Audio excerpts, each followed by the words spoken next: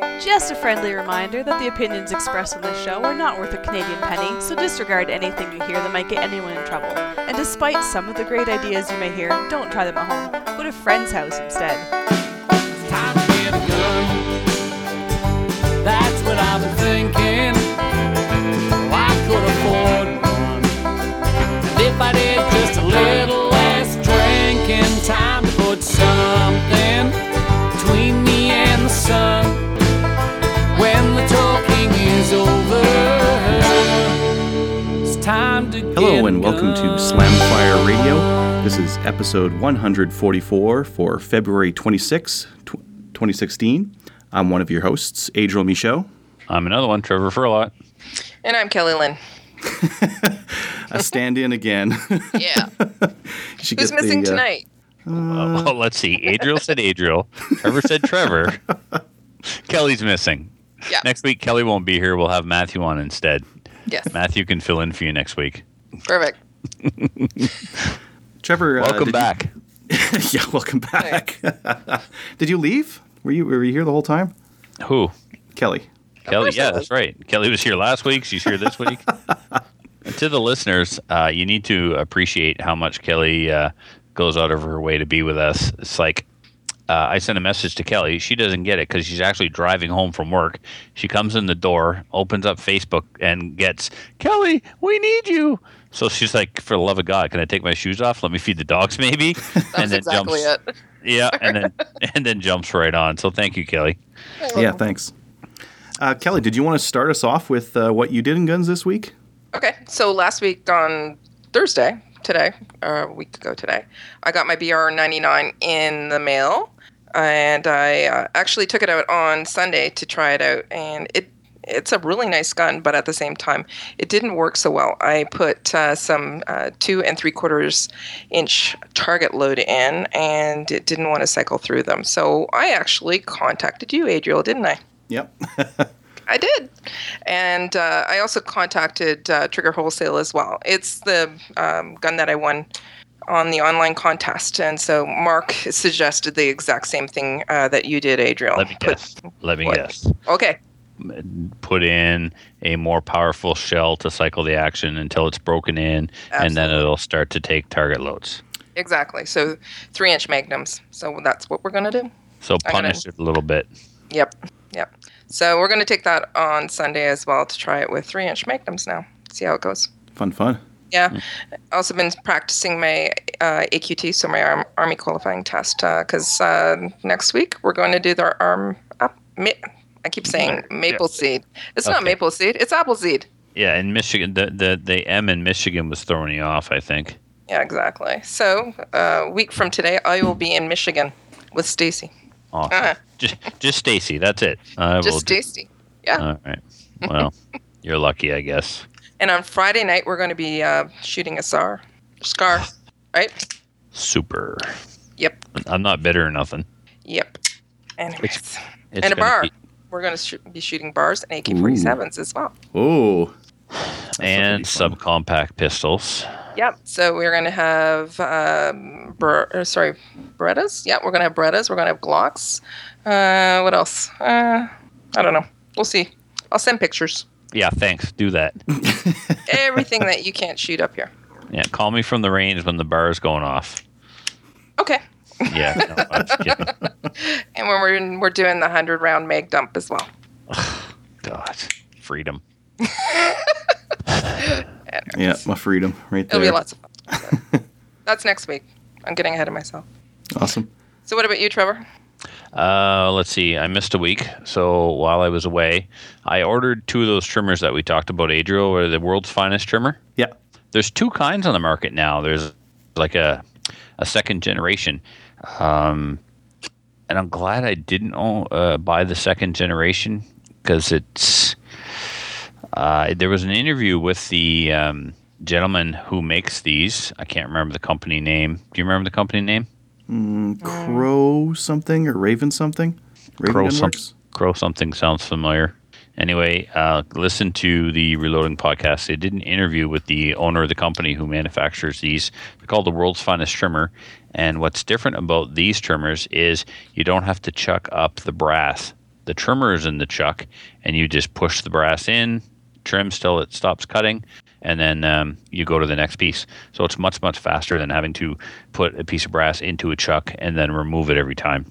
I was surprised to hear, though, that the cutting blade could need replacing in as few as 4,000 to 5,000 pieces of brass.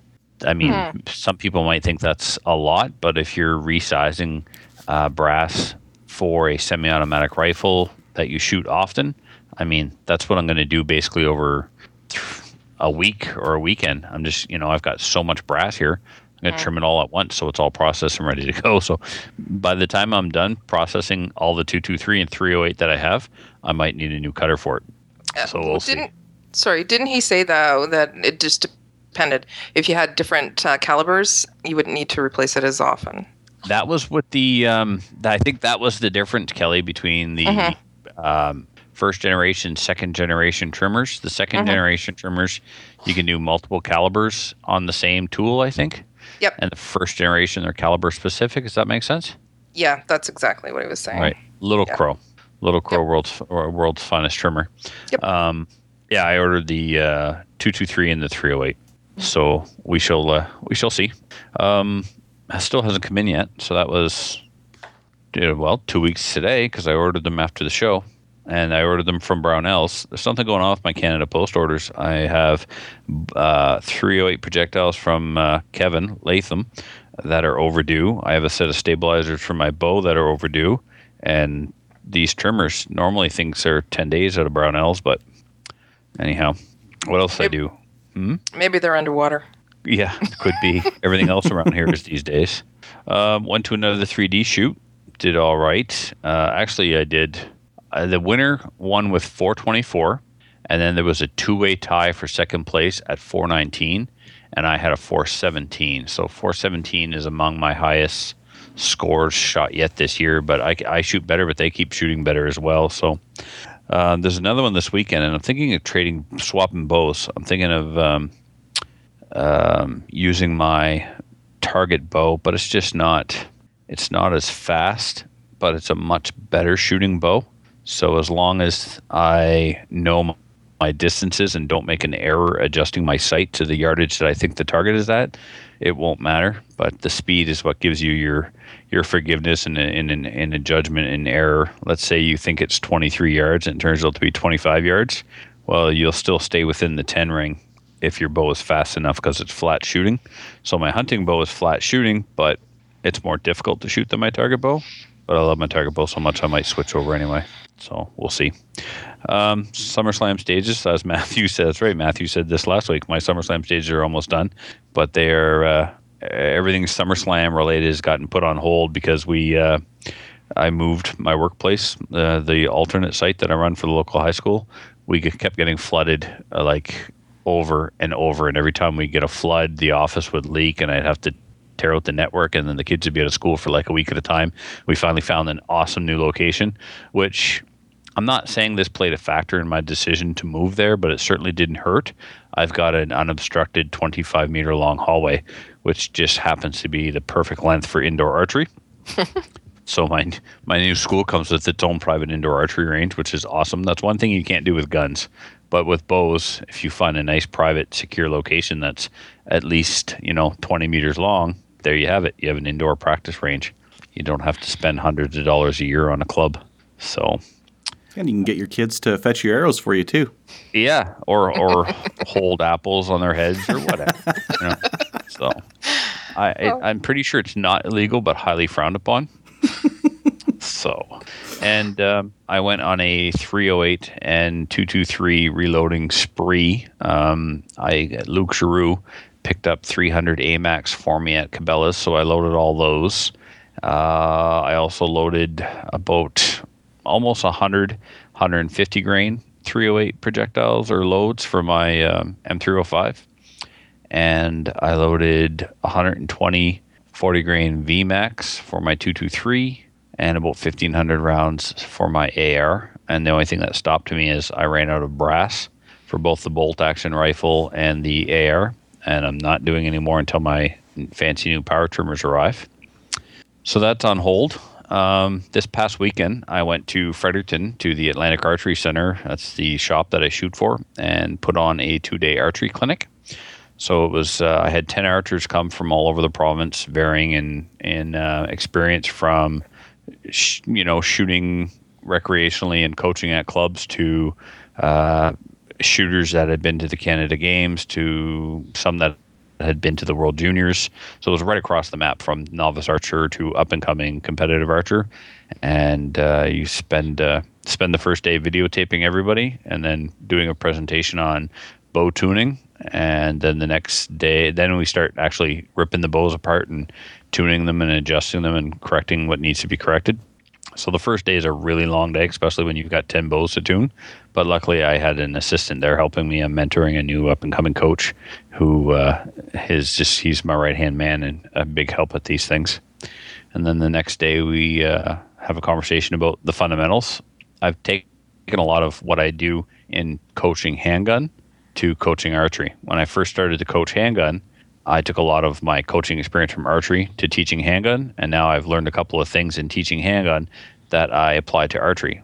When we talk about teaching somebody how to shoot a handgun, we talk about the fundamentals, or even Appleseed. We talk about the fundamentals, a natural point of aim. And in shooting a handgun, we talk about grip, stance, trigger press, sight alignment, and these are the fundamentals.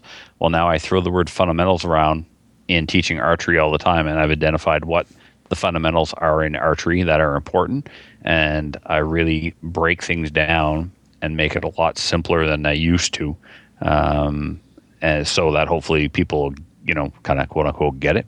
So it went well, and then today, today I built a lower. Get this, Burns calls me up a couple of weeks ago and he says somebody wants to buy my stripped Norinco AR-15, and this was a really good Norinco. It was tight, it was clean, the fit and finish was good, and it had an amazing, and I do mean amazing, trigger.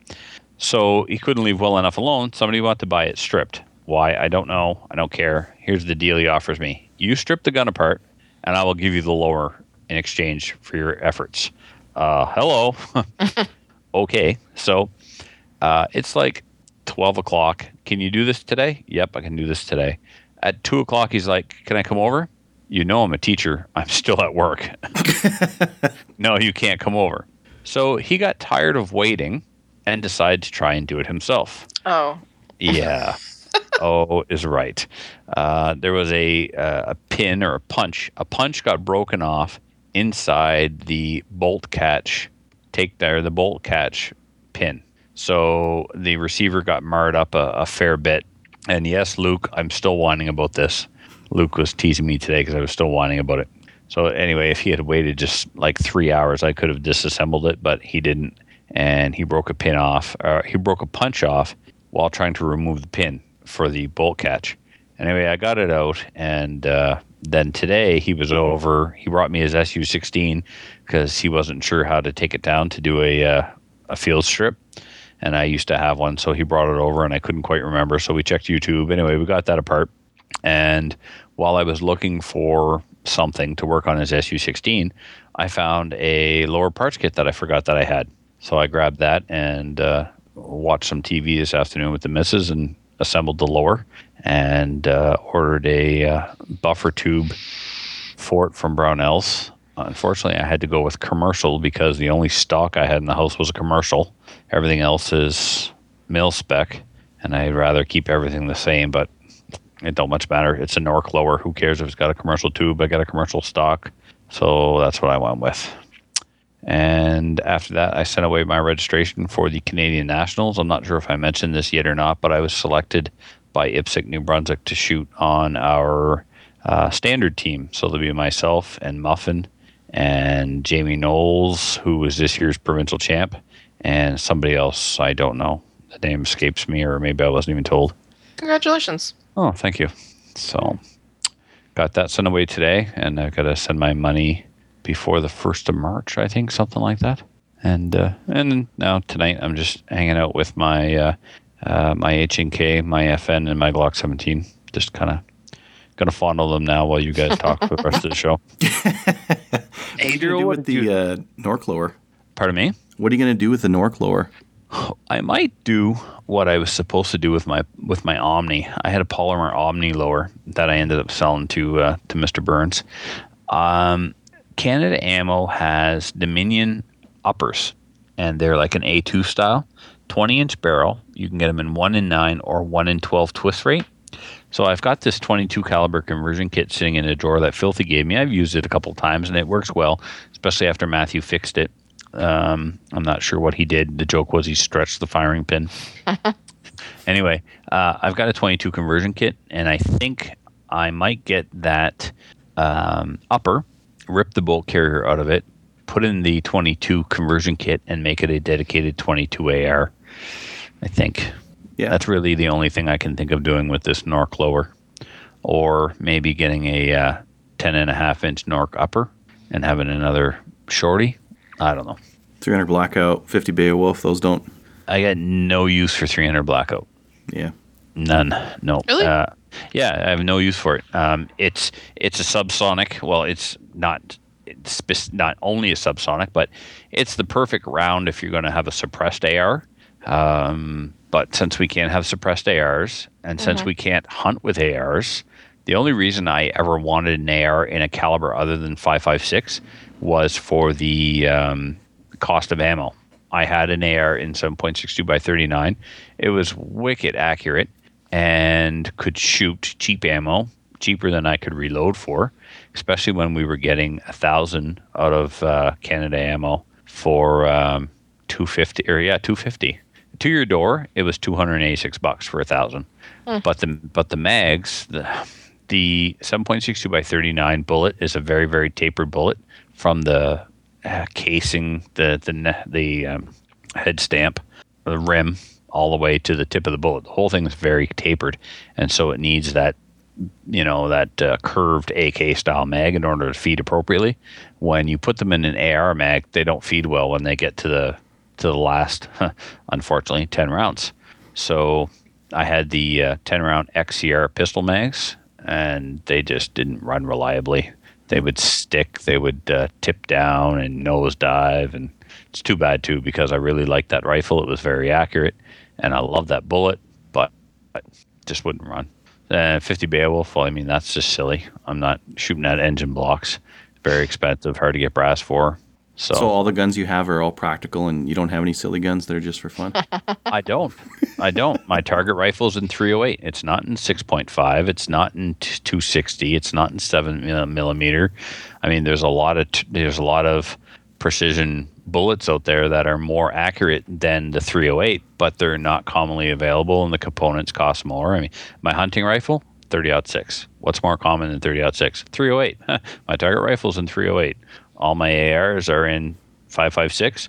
All my handguns, except for my revolvers, are in 9mm, and my 2 competition pistols are in 40 cal.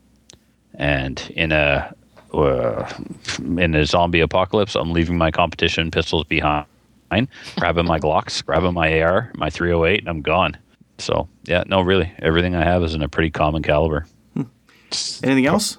No. What about you? What did you do?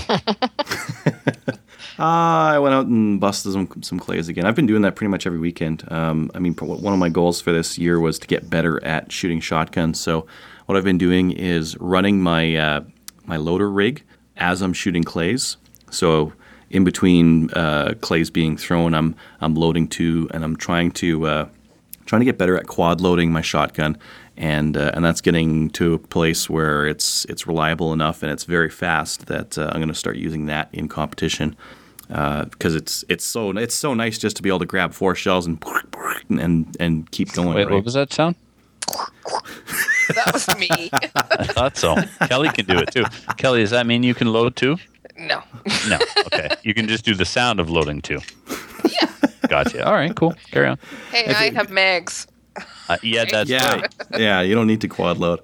For those of you who don't know, so load 2 is like 2 up. You got 2 stacked, and you jam them in at the same time. Quad load is where you've got 2 of those stacked 2 up, and you kind of pop 2 in, just driving them in, and then you grab the other 2, and they're in a line, so they're lined up, and you push them both into the tube at the same time. So it's very fast, and it kind of uses like gross motor skills. You're not trying to do something that requires a lot of dexterity, like fumbling around with 4 rounds in your hand. You've got them stacked, and you just ram them in there, and away you go. Anyways, I've been watching videos. So what I do before I go shooting, I'll watch some YouTube videos. I'll take out a list of like 2 or 3 things I want to get better at. I'll go out and I'll blaze away a whole bunch of rounds, focusing on those 2 or 3 things. One of them's been reloading. So instead of just pulling rounds out of a box, I've been trying to use my my 3-gun gear and getting good at that. And a couple of other things I've been working on, just mounting the shotgun, pulling it into the shoulder pocket, and making sure that that's all nice and solid and consistent. And working on my pistol as well. Just I've been shooting steel at 50 meters and just getting used to quickening that up and getting used to seeing where the bullet's going and seeing the sight picture and what it looks like before I pull the trigger, kind of a thing. On the Stoeger 3500, I added a charging handle. So it's really hard to find a Stoeger-specific charging handle, but you can get an M2 charging handle and make it fit. There's a couple little minor things. You have to turn down the shaft of the charging handle just a bit in one particular area where the bolt is going to kind of ride over it. If you have a Stoeger, this might make sense. And you just need to sand down the end of it a little bit so it doesn't stick out the other side of the bolt. And then you go. There you go. So you can fit an M2 charging handle on a Stoeger very easily. And that's what I did with one from S&J Hardware. Same time, both me and my buddy both ordered extension tubes for our shotguns from them. I ordered one for the Stoeger, popped that one on, and he ordered one for his Beretta 1301 and popped that one on. That one, the Beretta 1301 should come with an extension tube from the factory, but I think because it's made in Italy, when it gets to the U.S., they can't have was it more than 5 rounds in the tube, or it runs afoul of their 922 compliance. You guys know about that, right?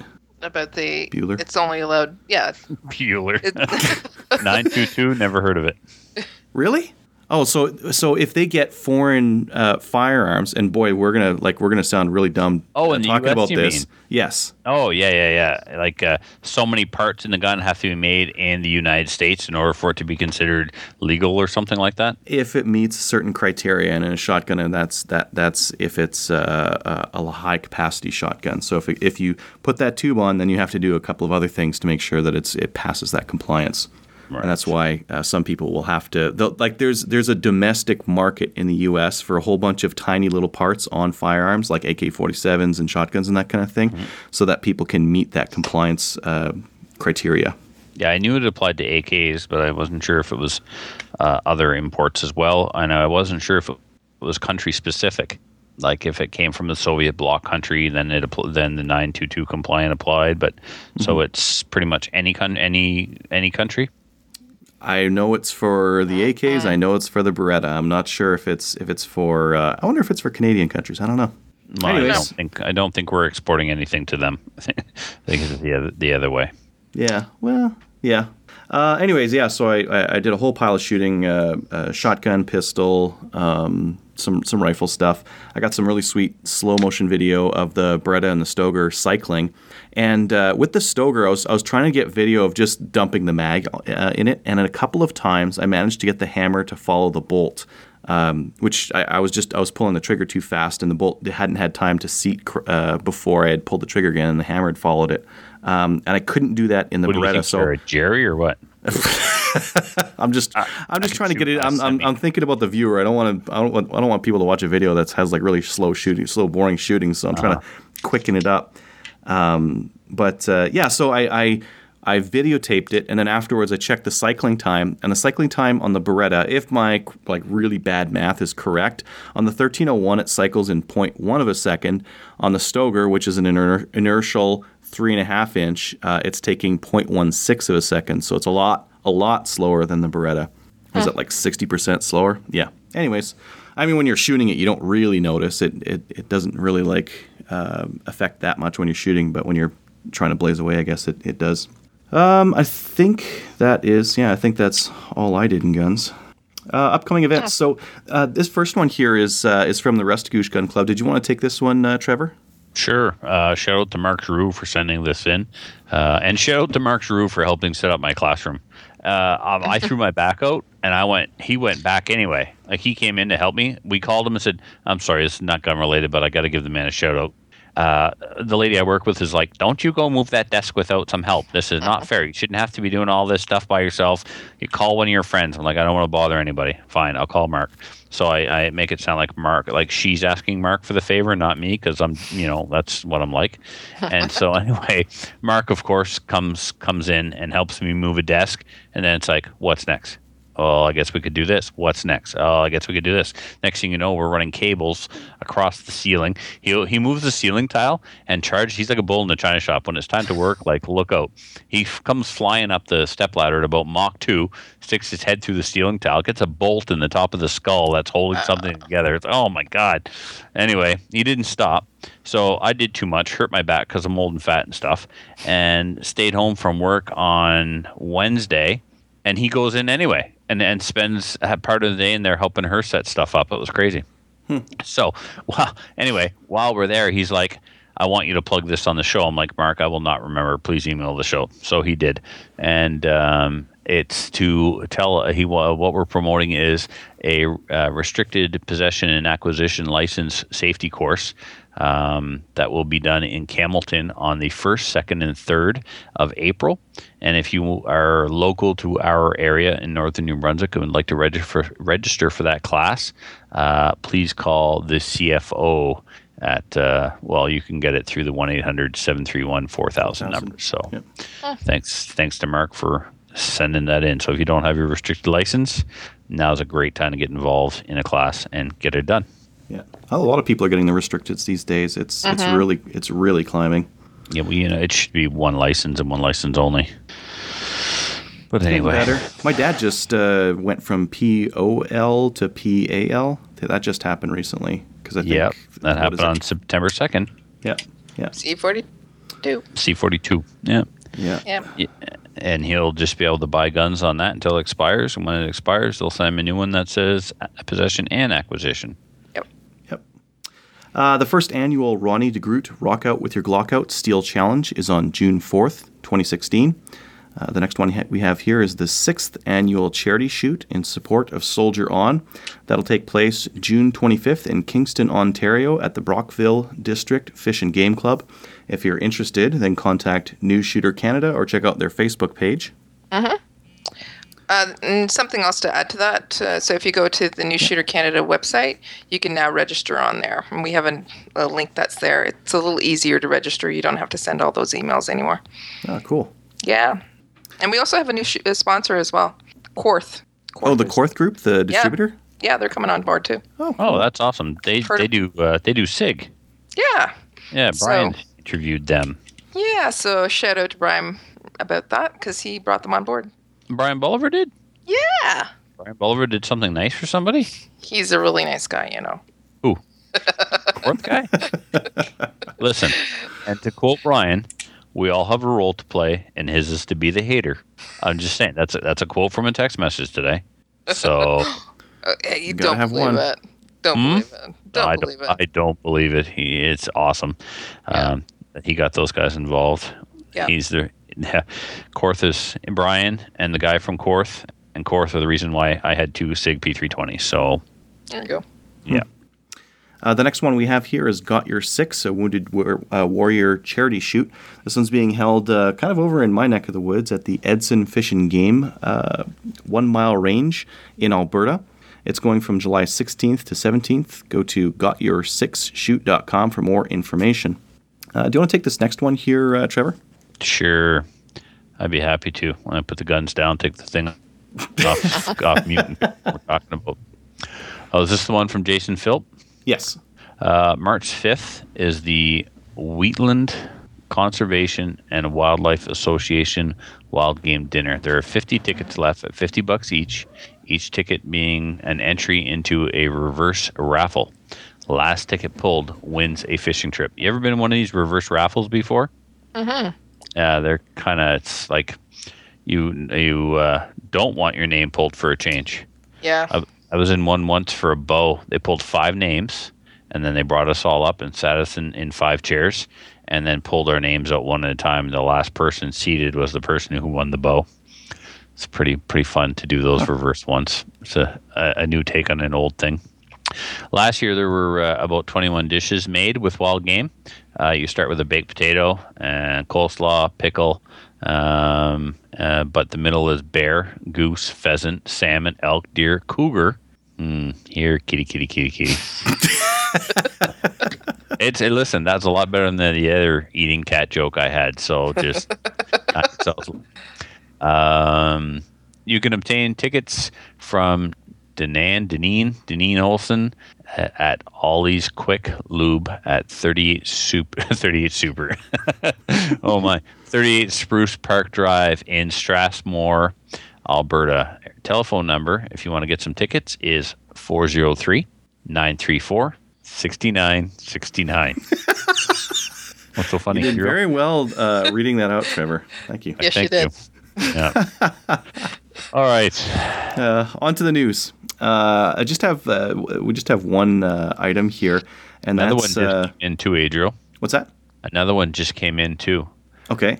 Did you want to do that one first? No, because my phone died, so I will get it while you read this one. It's about the RCMP and the rifles. Oh, okay. Oh, okay. This one I have here is the families from Sandy Hook are going to sue Remington Arms, or really Freedom Group. So I'll just read this out here.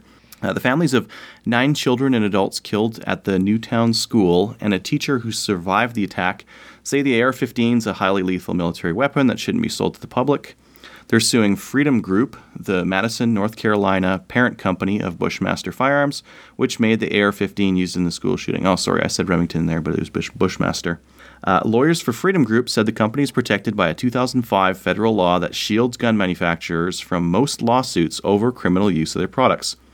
They said Congress passed the Protection of Lawful Commerce in Arms Act after determining such lawsuits were an abuse of the legal system.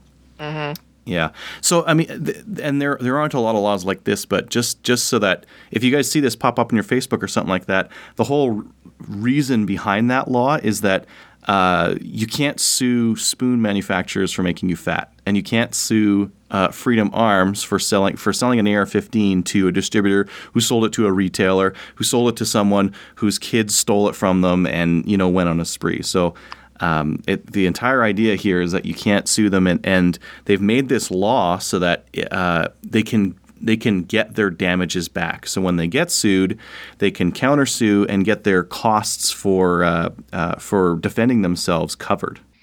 Yeah. Yeah. Still, well. Yeah. Here's what's going to happen. So, and then this isn't the first time this happened. Even in the last couple of months, they're going to mount this lawsuit. They're going to lose. They're going to be forced to pay costs, and then they're going to play the victim card afterwards for having to pay costs, when this is obvious to anyone looking in that it's going to trigger this protection that they've got. So, they may be doing it for optics. They may be doing it because their lawyers said they have a chance at winning, but ultimately, someone's going to be liable for paying for Freedom Group's lawyers to defend this thing, and it's going to be them. Mm-hmm. And then they'll go bankrupt or whatever. We had this happen not long ago where somebody sued a gun manufacturer or a gun store, and it didn't work. Yeah. No, there's protection in for it. So it's a bad idea. I don't know who's convincing these families to do this kind of stuff. I know when I read the article, they were reading it to interpreting it in a really weird way. That no, they are liable because the AR-15 is a military rifle, but it's not a military rifle because it's not fully automatic. It's not an M16. Yep. So they're hooped. They're gonna lose, and they're gonna be like whatever many months from now when this thing's toast, they're gonna be saying, "Oh well, we lost our family members in this, and we have to pay for these guys' lawyers." Boy, well, that's who's going to be winning in this, the lawyers, because it doesn't matter whether they win or lose; they still have to pay the lawyers. That's it. Yeah. Trevor, you had a news item?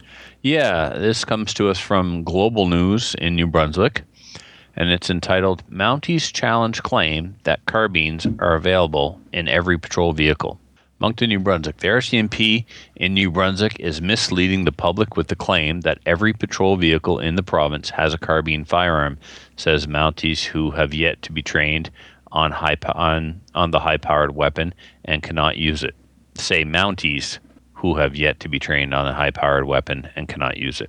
2 members at different detachments in New Brunswick who said they can't speak publicly about issues within the force were responding to comments by Assistant Commissioner Roger Brown, who recently said there were carbines in every police car.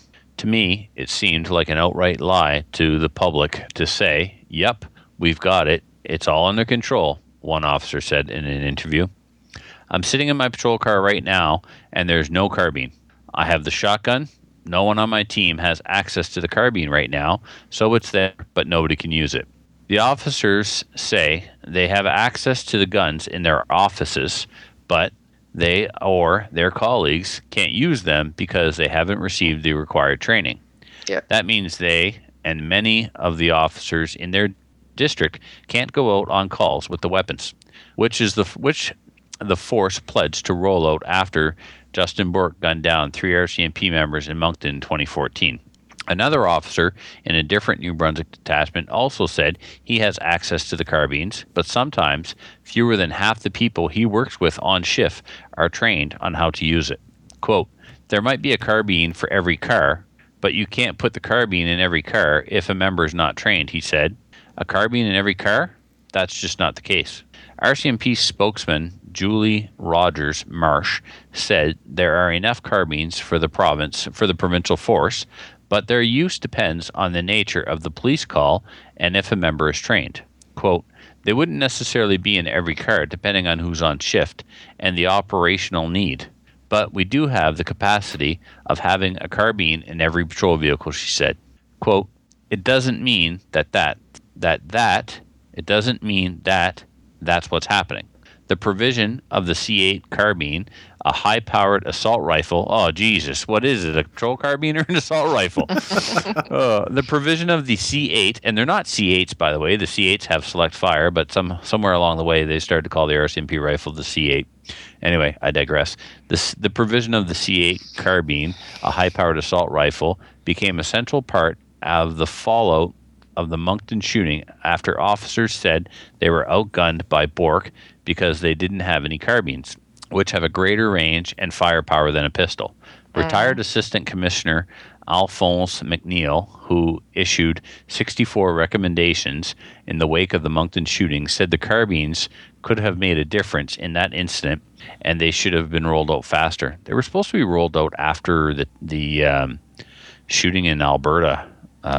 Where was that again? Mayerthorpe. Mayerthorpe. Anyway, it goes on to quote other numbers and dates and whatnot. It's interesting that there are still officers in this province that have not been trained. They now do it right at depot. So everyone coming out of depot has been trained on the rifle. Officer Frank is an instructor, and he was actually doing training in Oromocto the day that the shooting happened in 2014, and they got the call and they left Oromocto with all the rifles they had and all the guys they had trained to respond to the shooting in Moncton. So the program was in fact being rolled out prior to the shooting. They of course tried to expedite the process after the shooting, but I am really surprised to hear there are members in this province that have not been trained on it because of I know how much Officer Frank has gone doing training in this province and in other provinces, and everybody coming out of the depot now is trained. So I don't understand why New Brunswick is not big. We don't have a lot of members. So how could there still be some that aren't trained? I think what they're doing is they're trying to roll it out when they go for their annual qualifications as well. It's now part of. They have to qualify on the rifle, the shotgun, and the pistol. And the pistol all at the same time. But I think what they're doing is they're waiting until you're probably right, Kelly. The member. Yeah.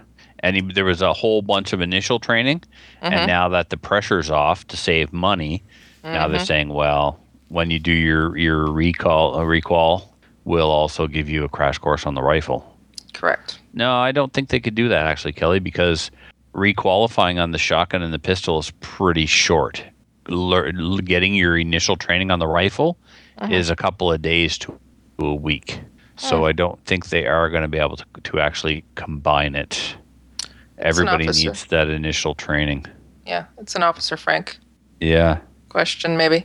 I know that the way that we work things where I work is that everybody goes for their annual qualification, and then if anything new rolls out, then they start it all over again with whatever it is. So if it's a new shotgun, new rifle, then everybody does, but it takes a while to get through everyone as well. So until that person is qualified on that firearm, they're not able to work either a post or to have that firearm at their post. The story here ends with a pretty bad quote that I'm sure he doesn't want his name associated with it. The person they interviewed ends with, "The only good thing that would have come out of those deaths would have been if the RCMP had learned something," he said, and it appears they haven't. I mean, how I can kind of see both sides. The RCMP has to justify everything they do to the taxpayer, and every time they spend money, they're spending our money. But at the same time, how many officers have to die before they really put a push on to get this done? And to think in this province of all provinces that not everybody's been trained yet is a little, I think it's unacceptable. Yep. So, all right. So there's one more piece of news here that I just remembered. Brian actually posted it to our Facebook page, and that's about Bill C-230. Have you guys heard about this one? No. Oh, good. Okay, so this is a private member's bill, and it's seeking to clarify the term variant in the criminal code. Right, I did hear about this. Yeah, it's kind of interesting, right? So I mean, because Trevor and I were just before the show were discussing like how ambiguous the criminal code is, and how there is no black or white on a lot of things, and you know, here's another one, variant. You know, it's used so many times in the criminal code, about 100 times, and it's not really defined what a variant is. So we get things like but they do that on purpose. You know, if I don't pigeonhole myself into a definition of variant, then a variant can be whatever I decide it is at the time when it's convenient for me. Yeah, well, they certainly make it so that rather than codifying it in law and making it easy, a whole bunch of lawsuits would have to be filed to get precedence on what is or isn't a variant and that kind of thing, right? Because I don't think anyone's taken the government to court over I don't know, say that Blaze 47, the Mossberg 22 that looks like an AK-47 but isn't an AK-47, right? Yeah, if it even looks like one. I mean, it looks like one, like an airsoft gun looks like one. You know, a bad airsoft gun, because some of those airsoft guns look pretty good. They look pretty close to it. Yeah, but the scale is all wrong on this Blaze 47. But anyway, yeah. It's certainly the furthest thing from a variant. Yeah. Well, I'll read off what the press release here. Larry Miller, incumbent Conservative MP representing Bruce Grey Owen Sound, tabled C-230, a private member's bill, yesterday that aims to provide a definition for the term variant as it relates to firearms classification in Canada. Despite the term appearing in the criminal code almost 100 times, it's not actually defined, leaving its definition up to wide interpretation. If passed, the bill would amend the criminal code to define a variant as a firearm that has the unmodified frame or receiver of another firearm, which I think is pretty clear. Yep, that's pretty cut and dry. Yeah, I think that would. I think our Blaze, for those who wanted the Blaze 47, they would be allowed to get it now because that frame's just a little bit different than the AK-47. I wonder how far this bill is going to go. It's a private member's bill. It's certainly not being brought forth by a libtard. Nope. So, liberal for those of them among us that may be liberals. Not pointing any fingers at the giggling girl. Yeah. Anyways, it is interesting because it's something that's very simple. It's direct. It is clarification that's needed in the law, and it's been a point of contention because we've had some firearms come in that are not variants and get blocked. I don't know, the day of kind of thing or whatever. So it's nice to get a little bit more clarity in the law just so we know what we can or can't do instead of guessing. There's so much of this that's like, well, I think it could be this, but I guess it depends on the police officer that pulls you over or whatever, right? Mm-hmm. Well, look at the Type 81, right? They were saying it was a variant, but it's not. Mm-hmm. So they reclassified it. And unless somebody pushes, and it's going to be the importers and the manufacturers that are going to get these things pushed. Because, I mean, the CCFR, the CCSA, they can knock on the firearms lab door all day saying, can we get an answer on this? They don't have to respond to these people. They have no obligation to. That's why I'm just completely amazed that they reversed their decision on the, was it the USCON? Yeah, the BR-99. Yeah, the Actel, it's all the same gun, yeah. So, anyway. Interesting stuff. Any other news items? I don't have anything. Nope. All right, let's move on to the main topic. So for the main topic, we're going to talk about just where we buy stuff, where you guys get your guns and gun accessories here in Canada. Maybe did you guys want to start off with which local shops you guys order from? Sure. Okay. Did you want to start, Kelly? I was waiting for Trevor to jump in too. Trevor doesn't have a local shop. I mean, I don't know Ryan and Marcy by name like you do. Yeah, well, yeah. Hi, Marcy. It's me, Kelly. Yeah, that's sad, isn't it? Now, that being said, I've spoken to them on the phone a while back to the point where I think Marcy may have known the sound of my voice, and I certainly knew hers. But it's been She wasn't hanging up on you? No. She doesn't know about the hang-up game, thankfully. I'll have to tell her. Yeah, no, don't. I haven't bought anything from them in quite some time, actually, but in my building ARs days, I usually went to them, especially for bolt carrier groups. You couldn't beat their price on NEA bolt carrier groups, trigger parts kits or lower parts kits, stuff like that. So anyway, but they're your local shop. Yeah, they're literally up the street, so probably about 15, 20 minutes up the street from me. So that's where I go all the time. So they're also known as the Ammo Source or SFRC. We also have bought some stuff from the Red Deer Shooting Supplies. Amazon for us is a big one, but they're not really local. So other than that, yeah. So FSRC is the big one for us. So yeah, I've ordered a couple things from them. They've got Stag Arms, ARs, and that kind of thing, right? Yes, NEA. They do. NEA. They're a big NEA supplier. Right now, they got in the Daria stuff, so they're going to be, and also some of the, what else? They sell pretty much everything. Glocks. They also sell SIGs. Pretty much everything, yeah. So, sweet. And I get my ammo there really cheap. So, just saying. Yeah. You get the frequent flyer discount. Frequent flyer, yeah. So yeah, they're very good to me, and Kevin bought most of his guns through there as well. But yeah, so we usually get a little bit of a discount because of the fact that Ryan and I work together, but also because of the fact that we shop there so often. So yeah. Oh, Ryan works with you on top of doing South Frontenac? Yeah, he does. Oh, like he's not busy enough just with South Frontenac? No, yeah, he's crazy busy. Wow. Yep. So.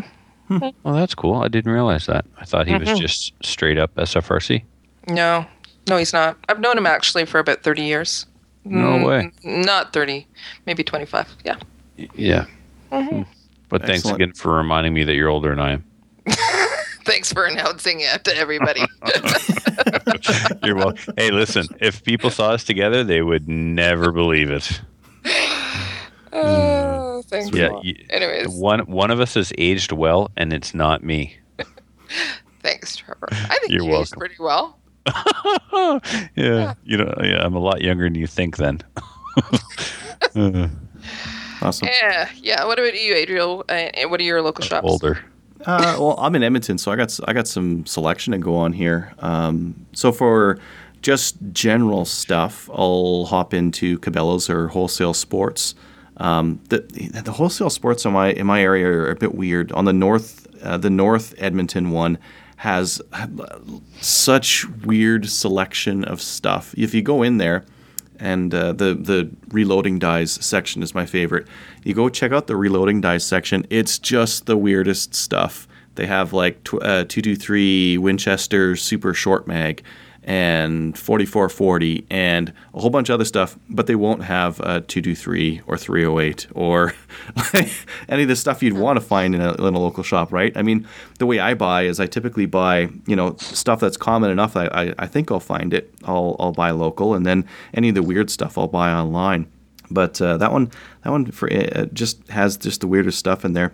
So Cabela's and Wholesale's for just general hunting related stuff. P&D is really close to my work, and they've got excellent selection.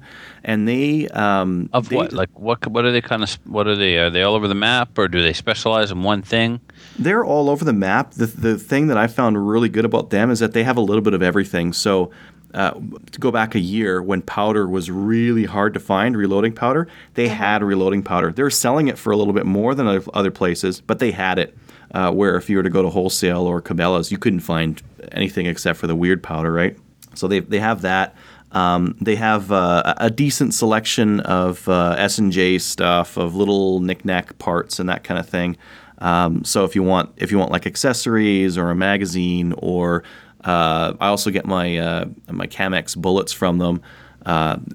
They've got it. So and it's literally like a 5-minute drive away from my work. So it's kind of nice to head over there at lunchtime or whatever and pick up a few thousand projectiles. I've also got a bunch of other places here in Edmonton. I mean, from where I live, I can drive 10 minutes to Western Gun Parts. So I can grab they've got all the weird stuff. But it's just a counter, right? You show up, there's a counter, you order from them, and as long as you can say it succinctly and say exactly what you're looking for, they'll go grab it. But they don't really. It's not really like a retail location. It's not for browsing or anything like that. No, they also got the impression over the phone. If you're not a gunsmith, they don't want to sell to you. Not really. I mean, they're like a quasi distributor / retailer. They'll sell you something, but you kind of have to know what you're talking about, and they don't really have any patience if you don't, right? No, yeah, you got to exactly say, yeah, I need a trigger group for a Remington 870. Yeah. There's not a lot of there's a lot of other gun shops that are like that, though, or used to be like that, right? Where they wouldn't have a lot of patience for people who didn't know what they're doing. But times are changing, and there's more acceptance of that. In terms of, I don't go to Phoenix gun range very often. I usually just go there to shoot. Where do you guys go online if you have to buy online? Well, I've pretty much got no choice but to go online. There's nothing local here for gun parts. There's a Canadian Tire that sells guns, and a Walmart for ammo. There is a Pro Nature, but I won't go in there anymore. So if I need parts, then I often just, and I'm guilty of not. There are certain things in Canada that I know where to get, and I'll go to those dealers right away. But we need something like the Brownells equivalent in Canada, because it's just so easy to go to Brownells rather than calling 3 places or sending emails to 3 places to find out who has a commercial for tube spring. Oh. I think we lost Trevor. Right? Yeah, sorry, Trevor. We just lost you there at Commercial Tube. Oh, sorry. I was just saying that it's just so much easier for me to go to Brownells than spend time looking at different Canadian retailers to see who has what I need, because it'll be hit and miss. Yeah. Somebody may have it, somebody may not. But Brownells has a really good website, and I think that helps with it a lot. It does. It certainly does. But I mean, like, depending on what I need, obviously, if I need STI parts or Tanfoglio parts, well, there's only one place to go, and that's straight to the Canadian importer and distributor for those guns, and that's Sean Hansen at Freedom Ventures. And he also carries a ton of other products. His website is good, and what I like about his website, if it's not in stock, it's not on the website, right? Nice. But there's a telephone number, and you can get Devin on the phone. And this guy is like, I think he just goes to work and takes the Red Bull and puts it in an IV and just carries the IV pole around with him. Every time I call, he's just he's like a freaking Care Bear. He's just a ray of sunshine. Super, super friendly guy. No, I'm telling you, this guy takes it to a new level. Super, super helpful, super friendly, knows his stuff. So I try and do a lot of business with them. I get all the guns for the prize table from them. If you want to sponsor SummerSlam, since I've been the match director, I've always said you need to buy a gun from him to put on the table. It has to come from him. That's kind of been the stipulation. Wow. Yeah, because they've just been so good to me, and they support IPSC and they support the club. So I try and throw them. He doesn't need any help from me at all, and he gives me no special discounts or anything like that. I've not asked, but his customer service is good. He's allowed me to do layaway on stuff, so I try and send a lot of business there. And he's a sponsor over at CGN. Of course, Calgary Shooting Center. Right, if I need some Magpul or something, I'll give Jeff a call. Glock parts I used to get from either Questar or the Glock store. Competition Glock parts I used to get from Zev, but I think those two have stopped shipping to Canada, and which is funny because they used to ship to Canada back when you had to really be careful about the $100 limit for ITAR, and now the ITAR limit's $500, and I think they suddenly stopped shipping to Canada. But anyway. Where else do I go online? Yeah, I used to get a lot of my AR parts from SFRC when I would build ARs and I would need lower parts kits or especially like NEA bolt carrier groups. I've never had a problem with one, and I've always gotten them out of when nobody else had bolt carrier groups anywhere in the country. You could get bolt carrier groups from Ryan over at SFRC. Yeah. Cowboy Tactical is really good for especially for AR parts as well. They've got a ton of selection over there right now. Yeah, they are. I've been there. What did I get from them? I can't remember. But I'm glad we're doing this because there are a lot of retailers in Canada that the average person doesn't know about, and Brownells makes it easy for us to not know. Why go look for our own Canadian retailers when we can just get it from Brownells? Well, there'll be a day when these retailers won't be there anymore, and you'll have to pay American prices for everything. If you put a little bit of time and energy into it, don't be lazy like me. Support Canadian businesses, which is really important. Buying Canadian dollars, which is really important. It may be a little bit more effort, but really in the long run, it's worth it. Well, some of the shops have been still selling like their old stock that they bought when the dollar wasn't in the tank, and they're selling it at that price. So I've found that there's a lot of stuff still here in Canada that you can buy for even cheaper than you could buy it like out of the States, just even without the shipping. I mean, which one was I looking at recently? Mystic Precision. I was looking at. They're really good for Citron and a lot of like precision stuff. And if you call Jerry over there, he'll talk your ear off for like half an hour about precision shooting and what you should look at and what kind of your next steps should be. So he's great. I love talking to guys like that over the phone. I got a scope from them for cheaper than I could have got out of the States. Have you guys bought anything from Bullseye or Firearms Outlet at all? Not yet. Bullseye's pretty good. They're out of London, and I know that the guys that are on my other show tend to go with them a lot too. So I was just looking on their website, and they have some stuff at the Canadian price still, or the prices they had before on that too. So yeah. Yeah, I mean, so I like talking to Mystic Precision over the phone. Tradex is awesome. If you're ever looking for like a secondhand rifle or shotgun, if you want to get an over-under for shooting clays and you don't want to spend a whole bunch of money, you don't want to get like a Stoeger or something like that, Tradex, they've got these Spanish over-unders. I bought one, like a million years ago, and I think it was about $220.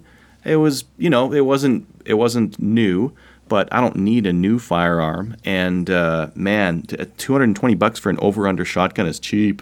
And they shipped like that day. They were fast. So I really like them.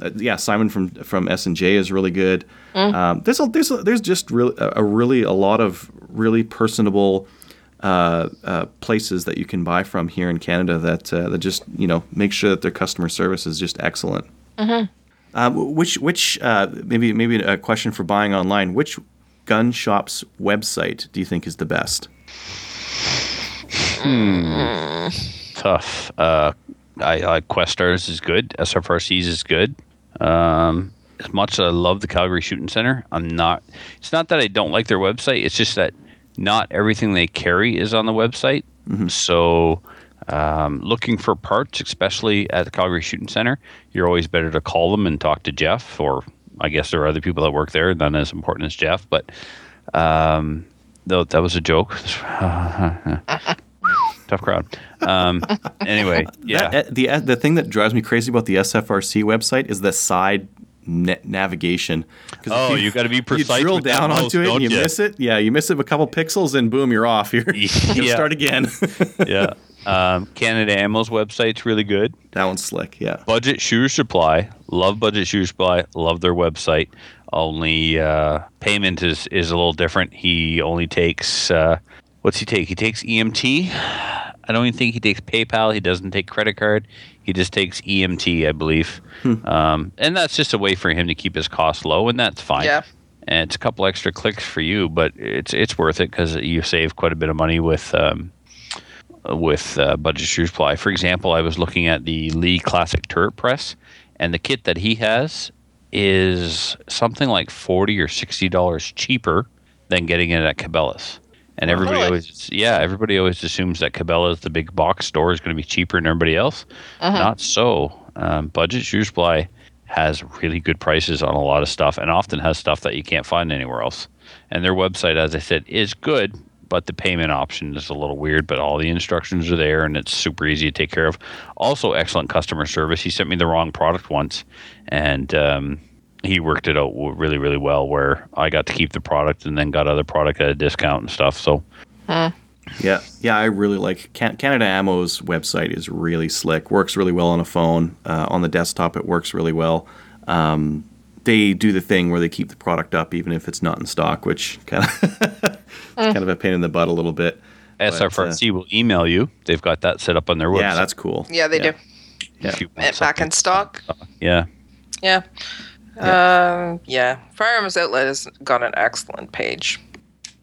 Have you guys gone on there? I don't think so. Doesn't sound familiar. Yes. It's a pretty when good you guys page. mentioned it. Yeah. So it's good too. Cool. And then they keep scrolling the Firearm Outlet calendar with the 2016 girls. Just kidding. Not really. They never get people off the front page. I know. But it is a good site, and they're actually pretty nice guys too. So. Yeah. Any other specialty places you guys buy from? Define specialty. What do you mean? Oh, I don't know.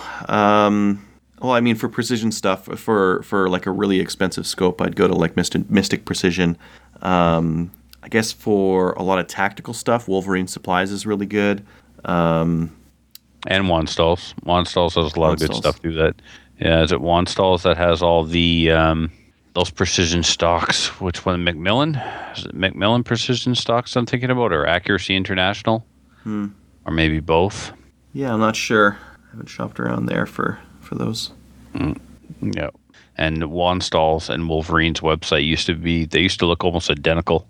I think they were built by the same person. Buy two kind of a deal. I've bought stuff from Marstar. I wouldn't say their website's all the best, but their prices are really good. Al Flaherty's website is so.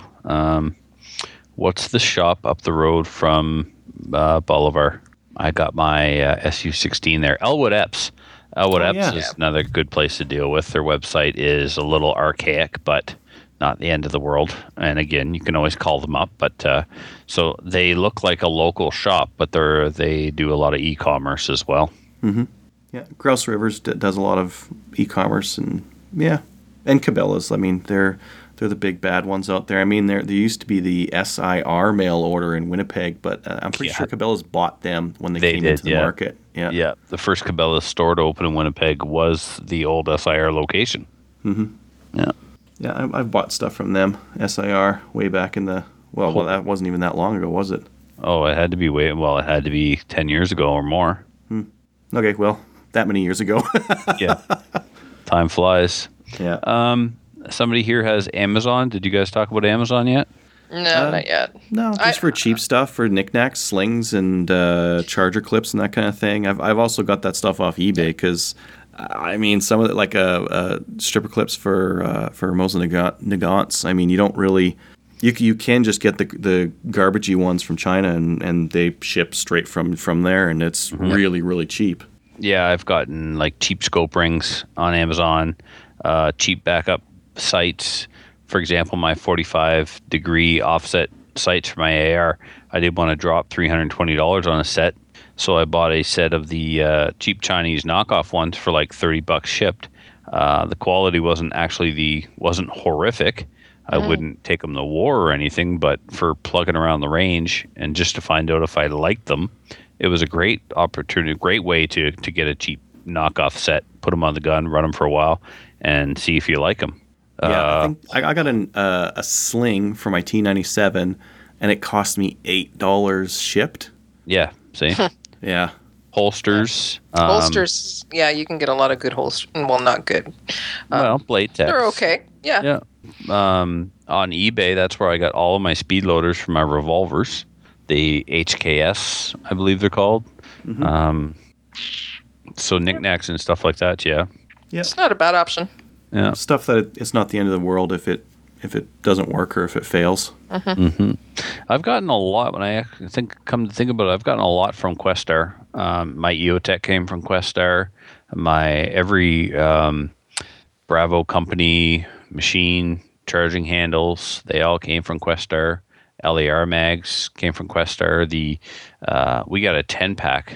I think maybe even 2 10. I forget what it was. Filthy and I and Fred and Muffin, we ordered like a whack of XCR mags when we got those NEA 7.62 ARs, NEA 39s.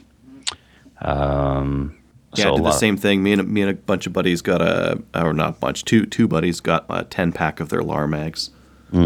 Back when there's not many Beowulf mags available. Too easy. Yep. Yep. Yeah, I mean, the other one, I guess for direct ordering, Boyd Stocks is awesome. I love those guys. That's such a, like, if you've got a real garbagey plastic stock on a rifle and you don't like it and you want to class it up a bit, a Boyd stock makes a ton of difference and doesn't cost that much. And their website has gotten a lot better. Yep. Yeah. Yeah. And they'll ship out anything over $100. So, again. Yeah. Any other stories you guys wanted to mention? I don't think so. All right, well, let's move on to listener feedback. I'll take this first one. This is from Rob. Hello, gentlemen. And he's got in brackets here, yes, I'm sure I'm contacting the right show. Could have fooled me. I've written in before, but this is the first time I've had anything real to offer the show. Haha. Matt, I have a Savage B-Mag in 17 Winchester. It's not short mag. 17, the rimfire one, right? Or is it? Is there a Winchester short mag? A 17 Winchester short mag? Mm-hmm. Wow, that's going to be fast. Yeah, 3,000 feet per second. Yeah. That I would lend you for that trip for you and the Fur Latte to take to St. Paul, Alberta. I understand there are some ground rodents that are in need of a 20-grain AMAX sleeping pill moving at 3,000 FPS. Yes, you heard that right. 20 grains at 3,000 FPS. It works on Tannerite. I just tried it today. Yeah, I believe you. That's gone a little pretty quick. However, I'm in Ontario, and I'm not sure how we'd go about this, but it would be cool if you could use this rifle to eliminate, assassinate, or otherwise do what you do to these critters. I think it would be better than a shotgun to the face. Frosty, Ariel, and whatever other names they have for you, you're doing great. Keep it up. Trevor, I'm not sure that I have the ability to pass on any pearls of wisdom to you, sir, so I'll just stay with the show. So I'll just stay with the show. Well, that's funny because of what he said later here, but I've been listening to the show long enough before this show was this show, CRR, around episode 7. You guys, and occasionally gals, when Matthew's not around, are doing a great job at reaching out to the community. Owen, if you're listening, congrats on the new little one.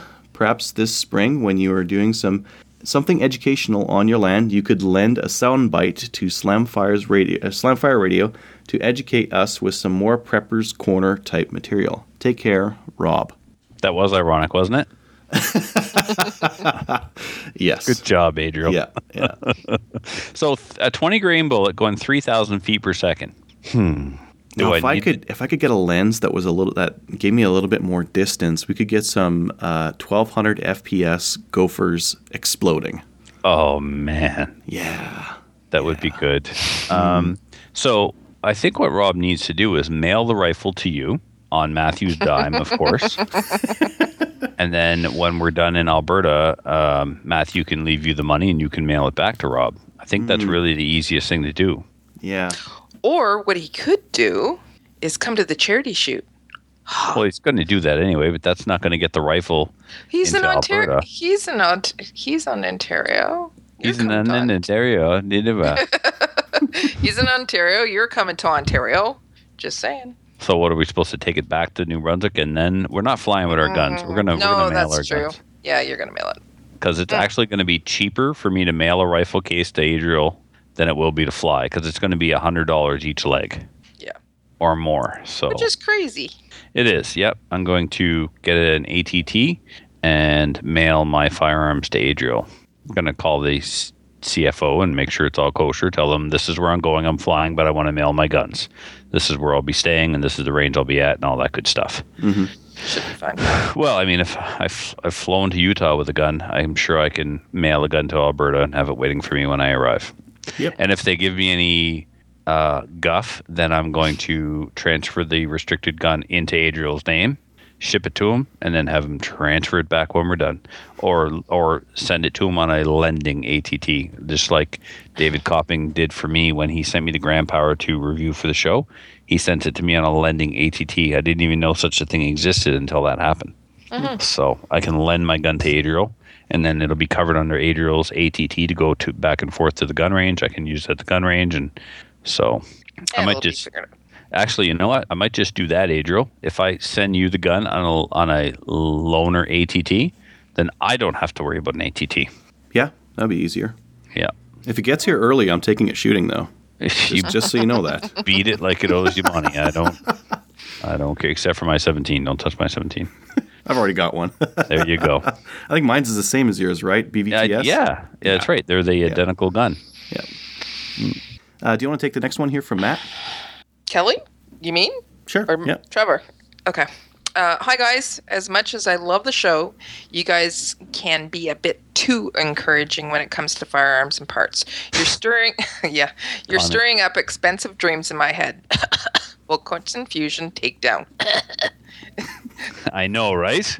Keep it up, I guess. Oh, that's a reasonable little rimfire rifle. That's just, truck gun pretty much. Yeah, right. I felt they featured that gun in one of the challenges on Top Shot. Have you watched the TV show Top Shot? Yep. Oh, man. I think it was the year Dustin won. They were shooting golf balls. It was like the owner or the competitor could pick the challenge. So Dustin's like, yeah, let's shoot golf balls at 100 yards. And that's the 22 they were using. I was like, oh, my God. Gorgeous. Okay, so he goes on to say, I'm looking for a new recoil spring for my SIG P226 in 9mm. As wondering, maybe you could discuss your favorite sources for restricted firearm parts here in Canada. A, new or not so news? Shoot Safe, Shoot Alphas. Mike Doucette. Matt Doucette. Matt. Or Matt, sorry. He knows who he is. So whoever sells SIG could get him that spring. And, of course, the Korth. Korth is the distributor, so you could send an email off to Korth, and they would tell you, yeah, you could get it through this dealer, or maybe even get it directly through Korth. But and the Korth is when you think about Canadian distributors, they're not these big multi-million-dollar operations like the operation that is the Korth distributor for Canada is not this huge conglomerate, right? I think it's if I remember correctly from the interview with Brian, it's kind of like a family-run thing, if I remember correctly. Even Sean Hansen's business, he doesn't have a storefront. He brings in the firearms and he distributes them accordingly to his dealers in Canada, and he sells his own products out of his website. So he's not like Ammo Source that does e-commerce and has a storefront. A lot of these places are kind of small. Mm-hmm. Yeah, well, they just focus on the complexities of import-export, right? Exporting from the country that they're buying from and importing it to Canada. Mm-hmm. I think I read an article in Caliber that was talking about how Wanstalls brings them in. Wanstalls? Yeah, Wanstalls. Wanstalls. I don't know. And they were talking about getting in some rifles from the Ukraine, and it sounded like a huge endeavor. Mm. Yeah. Cool. Kevin, sorry. No, I'm Trevor, but I will read Kevin's email. Yes. You know this guy, Kelly? Nope. Don't know. No? Oh. Well, this awkward. This one comes to us from Kevin Latham. He says, "Hey guys, I just finished listening to the latest episode and heard the holster recommendation from another listener for solely Canadian holsters. I have one of their concealment holsters for my M&P, and it is really well made. I definitely recommend them." So that's solely Canadian holsters. And until that other listener mentioned them, I had never heard of these guys. Me neither. An option for a duty style. Well, why would you have heard of it? You don't even know who Kevin Latham is, apparently. I know. You've got some explaining to do. An option for a duty style holster. Listen, we want you to bail on the other two men in your life, but not this one. This one's a keeper, okay? The other He is a keeper. Yeah, well, you remember that when you're talking smack like that. An option for a duty style holster is the Safariland GLS 578 ProFit holster. This holster comes in different lengths and can support many firearm models with the same holster. I encourage non-communists to head over to the Calgary Shooting Center and check one out. Awesome plug. And he's included a link, and I don't know, Adriel, if you can get that in the show notes because it's a long URL to read out. Yeah, I can do that. But he did give it. Here I was earlier saying that the Calgary Shooting Center website is not so great when looking for, smaller things. But the link that he provided is to the Calgary Shooting Center. So don't be a communist and head on over there to get your holster. Keep the episodes coming, but lay off my girlfriend. Cheers, Kevin. I kind of may have improvised that last part. Yeah, you think? When you didn't answer quick enough, I was like, Kevin, where's Kelly? She's probably driving home. Like, relax. Yeah, I gotta work. We can't always schedule when one of us isn't going to be here. So, but again, thanks for filling in, Kelly. Oh, you're welcome. If you would like to email the show or Kelly, you can now reach her at slamfireradio@gmail.com. Seems that way. Yeah. It's not. Look, I make no secret that I've been trying to poach her off of New Shooter Canada since the second she showed up on the show. I was like, "You're good at this. You should leave them and come with us." I think that was like my first feedback ever. Great job. Dump them. Come work with us. Yeah. I like us. Oh no, I mean they need you. Somebody's got to keep the place classy. Yeah. Not that we couldn't use a little bit of a lady's touch around here, but. Good. iTunes reviews. So we did actually get an iTunes review. Let me just go down here and read it off. So we've got 95 reviews in Canada and 27 on the US feed. And this one came from the Canadian feed. Mr. 5-Star by Pat Groy. Is that right? Pat Groy? Yeah, P-A-T-G-R-O-E. Yeah, okay. Yep. Never mind. The best Canadian firearms podcast. The hosts cover See, all... Kelly? You see? Do you want to be on the winning team? Pat Groy has laid it out for you. Sorry. Got a little excited. Sorry. Let's see if he says that again. The hosts cover all sorts of firearm topics. The show is both educational and entertaining for new shooters and experienced shooters. Yeah, we've got both, Kelly, up in here. We got it all. A big 2 thumbs up for these great hosts. There you go. 2 more thumbs. Woo. Yeah, here. You're going to add it? There we go. There you go. Yeah, got to do it at the end. Any shout-outs? Nope, but I see you've got one. I've got a shout-out to Jewel for lowering herself to friend me on Facebook. Listen, count yourself among the lucky ones. I do. You're now friends on Facebook with the executive producer. Well, the day that it happened, I noted it in my journal. Did you? Well, you should have. Yeah. Wait, you got a journal? One of those ones with the little key lock that's on the front and... Those are called diaries. Diaries? Okay. That's what girls have. Guys have journals. Yeah, guys have journals. Yeah. Log books. When it comes with a little lock and a key, it's a diary. And the lock is shaped like a heart. And the key is shaped like a butterfly. So Any other shout-outs? my show is to Jewel for allowing Adriel to be friends with her on Facebook.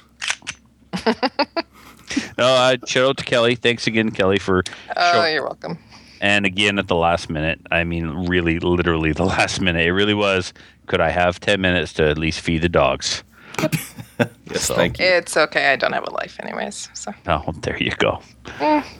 And I have a shout out. It's to Jewel. This better not be about flowers. It is. That darn Brian Bolivar. Go ahead. I got flowers this week as well, so I was just following Matt's lead. So yeah. So hold on now. Wait a second. You got flowers too? Yeah, I bought them for Get myself. flowers to some of you. You what? I bought them for myself. Oh man, Kevin. That's bad, Still man. a keeper. Yeah. So here's the story for those of you that don't know. Somebody was checking out Matt's wife in the grocery store. And of course, she had to let the world know because she wanted to, let Matt know, hey, I'm hot. Pay attention to me or somebody else will. And so Matt had to buy her flowers on Brian Bolivar's request. So luckily, when Christina saw the shenanigans, she's like, no, dude, it's fine. I don't want flowers. If you get me anything, get me something I can plant in the garden and we can eat later. So she's very practical like that. Mm-hmm. I also suggested that you go and get her, a quilting gift certificate. So I think she'd like that. That was you? Yeah. Thanks for that, big mouth. And you cost me ample money. I wouldn't even know where to get her a quilting gift certificate. You go to a quilting store. They don't make them. That doesn't exist. There's no such thing as a gift certificate for a quilter store. Everybody knows that. It's Fabricland. Shut it. All right. Okay. Nobody's checked her out in the grocery store, so I'm good. Wait, I really shouldn't have said that. Sometimes She's kind of cute, don't know when to shut up. Well, yeah, I know, but anyway. Just buy some preemptive flowers and have them ready. You buy some preemptive flowers. Don't drag me down. Don't take their... Move this along, please. God. Help us. Please join one of our national firearms associations, such as the CCFR or the CSSA. It's important to support those who support us. Check us out on Gun Owners of Canada. We have a forum there where you can chat about our show. Like us on Facebook. That's where a lot of the action happens. We have 1,364 likes. And in terms of non-Facebook related things, we have 89 thumbs up, 5 gold stars and counting, and 2 flukes. So that's important too. Any last words of encouragement for the shooters out there? Support Canadian retailers, because without your support, we won't have any, and then we'll be paying for everything in U.S. dollars, and we'll be like, yeah. So don't be a communist. Shop at the Calgary Shooting Center. Kelly? Go try something new. Have fun with it. That's what she said. Yeah. No, really, she said that just now. Oh, what a cheesy way to end a show. Yeah. Oh, I'm not done. Please continue. Good night, Jewel. Good night, friend. Awful. Oh man! And they said when I'm not here, Matthew ruins the show. Oh, man, Matthew, come back. Hey. I didn't say Kelly leave. So if you have any comments or questions for the show, please send an email to slamfireradio@gmail.com. Now go grab a gun and shoot something. When the talking is over, it's time to get a gun.